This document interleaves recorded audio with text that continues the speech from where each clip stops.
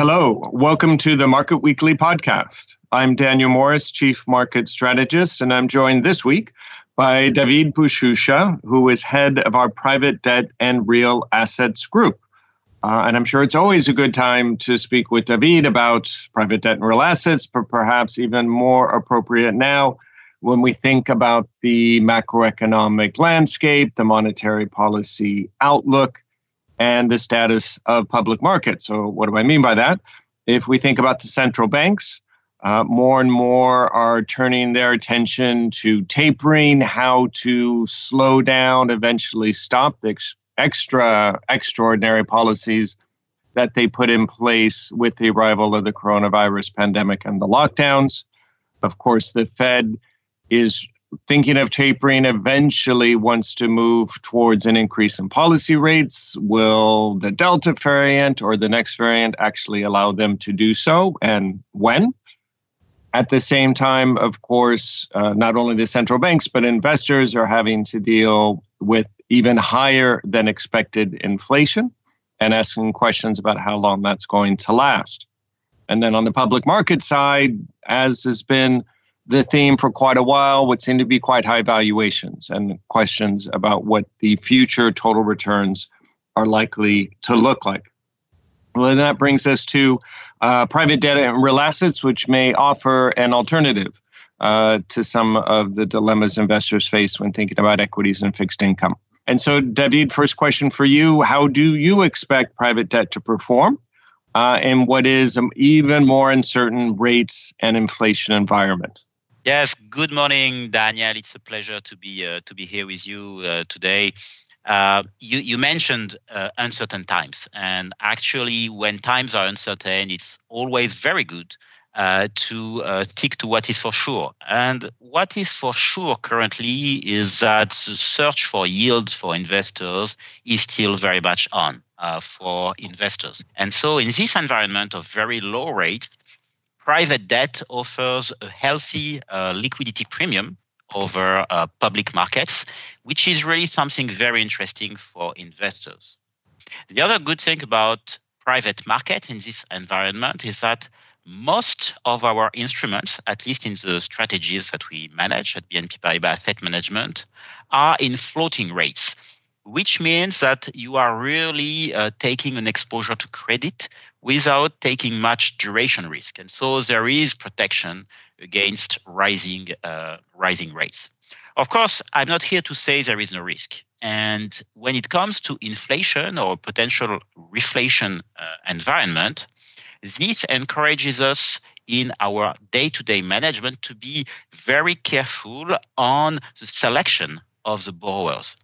To take an example, you have today in the corporate sector something that we are looking extremely carefully at, which is what is the exposure to a rise in commodity prices.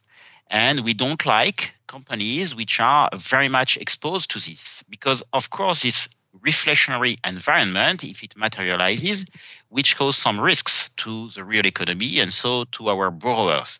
But that's something that we are able to navigate with a very careful selection of borrowers and with a focus on the segments which are most resilient to such an environment. So you've talked about how you need to be thinking about the impact of reflation on the companies that you're investing in. I imagine as well that with all the changes we've been through over the last 2 years, you've had to think differently about the market and how you invest. So in which strategies that you manage do you see potential innovation? Yes, innovation can be at different levels. When it comes to investment processes, I would say there is not much innovation because in a way, credit is credit. And so even through all the changes we've been through, we've always been, before and after COVID, very careful on segments, on sector selection, sector analysis, and selection of borrowers. But innovation can come into play for other factors. To give you an example, when we invest in loans, we can invest in various parts of the capital structure. And so for a while, we've been focusing essentially on senior debt financing. And today, we are much more in our strategies contemplating investment in the more junior parts of the capital structure when we finance a corporate or when we finance an infrastructure project. Why is that? This is because when you look at the market, you have more and more transactions where the sponsors of the transactions are looking at a part of the financing that would be not equity, not senior debt, but junior debt. And here you can find very good yields for a level of risk which is still very good. And this is a very good relative value for our investors. And that's something that we really care a lot about when we look at our investments in PDRA, which is the relative value. Given a specific project or a specific corporate, what is the best way to lend money? Is it being in the senior financing? Is it in the junior financing? And that's why in our product range, for instance, when we look at the various strategies we manage, we are currently much more developing the investment into junior financing because the market is developing fast here, and we see a lot of relative value for investors in this kind of products. Now, the other big thing that we've had over the last couple of years, and of course a continuation of a previously existing theme, but accelerated as so many things to have been by the pandemic, and that is everything around ESG integration, the increased interest not only on the parts of governments in the environment and social aspects and governance, but even more so on the part of investors, as we've all become very aware of our environment. So how do you see ESG integration in the strategies that you manage and also SFDR implementation? Yes, it's not something new for us because from the start of the PDRA group in 2017, we had decided to embed ESG criteria into our processes. But I would say that SFDR, the European regulation, is a kind of game changer for the whole industry because it forces all players, all managers to structure their approach to make sure it complies with European regulation. And those criteria now become really part of what we write in the prospectus of the various funds that we manage, which means that this starts to have the force of law, if you wish. And for us, it's a very positive development in a way because it forces to really make sure that whatever you do on a given strategy, you are always true to what you promise. I will give you a concrete example. When we manage infrastructure, we do it with a specific KPI that we use, that we measure through a partnership with a company called IDL. And with this, we measure for each investment we make what we call the net environmental contribution. And this goes very far because it gives you the relative positioning of the project you are investing in compared to whatever is possible in the universe, in the technology. Is it better or less good? So it's comparing with the rest of the universe.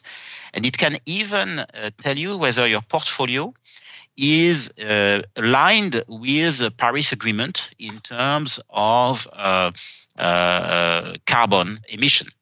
And so that's something that we have put as a way we manage our portfolios in our prospectuses to be compliant with SFDR regulation and have products which are compliant with SFDR 8. So I would say it's a journey to become even more structured in the approach and even more committed. And I think that's very good for the whole industry. So you mentioned inflation, particularly that we've seen in commodity markets and the potential risks that poses to economic growth. What about real estate? Do you have a view on the outlook in Europe for commercial real estate? Yes, commercial real estate is an asset class which is very interesting because the market is very deep. And so for investors who want to enter into private markets, real estate debt, commercial real estate debt, is a segment which is very interesting because you have the ability here to deploy and ramp up money quite quickly, and with also very good relative value. Of course, after the COVID crisis, what comes to mind immediately about commercial real estate is that some parts of this sector are in a more risky position. When you think about retail, when you think about offices, given the home working that has developed with COVID, you know for sure that some parts of the sector is going to be in more difficult situation. This is true, of course, also for hotels.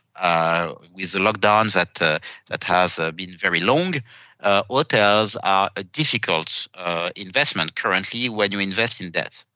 But the beauty of this sector, commercial real estate debt, is that within it, it's so deep that you can have very good value on very resilient assets. To give you some examples, logistic sector is going very well, developing very fast. It offers a very good value. And so this is a very good investment, offering a lot of value for investors. In the offices sector, when you look at prime locations, we think it's also very resilient. And we have seen some repricing here and an improvement of the loan to value, which is giving much more security and value for investors in the segment. And so it's a bit the same as what I was saying at the start, which is that there are some risks which are mounting due to the current environment. But when you have the teams which are able to select carefully the borrowers, you are able to extract its liquidity premium and offer very good value for investors with a level of credit risk which is under control. But this requires a lot of attention, a very specific attention to each of the sub-segments of the sectors you're investing in. And commercial real estate is a very good example of this. That's great, David. Thank you very much for sharing your insights. If I can recapitulate a bit what you've told us, probably the most important message, which I imagine nonetheless is one we're all quite aware of, the search for yield is very much still on. But private debt and real assets offer an alternative or an option, at least for investors. The asset class offers a liquidity premium, for example, as you just explained, in real estate. But along with that, you need the expertise to evaluate the investments that you make carefully, because at the same time, the risks that we face, for example, from inflation. We think also about a key aspect of the asset class. A lot of the investments are floating rate. So that offer at least some protection in an environment that we nonetheless think is for rising rates in the future. And then finally, we talked about ESG criteria, and in particular, SFDR, Sustainable Finance Disclosure Regulation. And you pointed out that it's really been a game changer for the industry insofar as asset managers have needed to become much more disciplined, much more structured, and really needed to integrate that fully into the process the way you've already done with ESG in the past. Well, that's all we have time for today. If you'd like more information, please check out our Investors Corner blog or reach out to your BNP Paribas Asset Management contact. Again, my thanks to David for being with us today. Please join us next week when I'll be speaking with Pamela Hegarty about the latest developments and the outlook for the technology sector. Until then, we hope you stay safe and take care. This podcast presentation includes a discussion on current market events and is not intended as investment advice or an offer of products or services by BNP Paribas Asset Management. Please keep in mind that the information and analysis in this presentation is only current as of the publication date.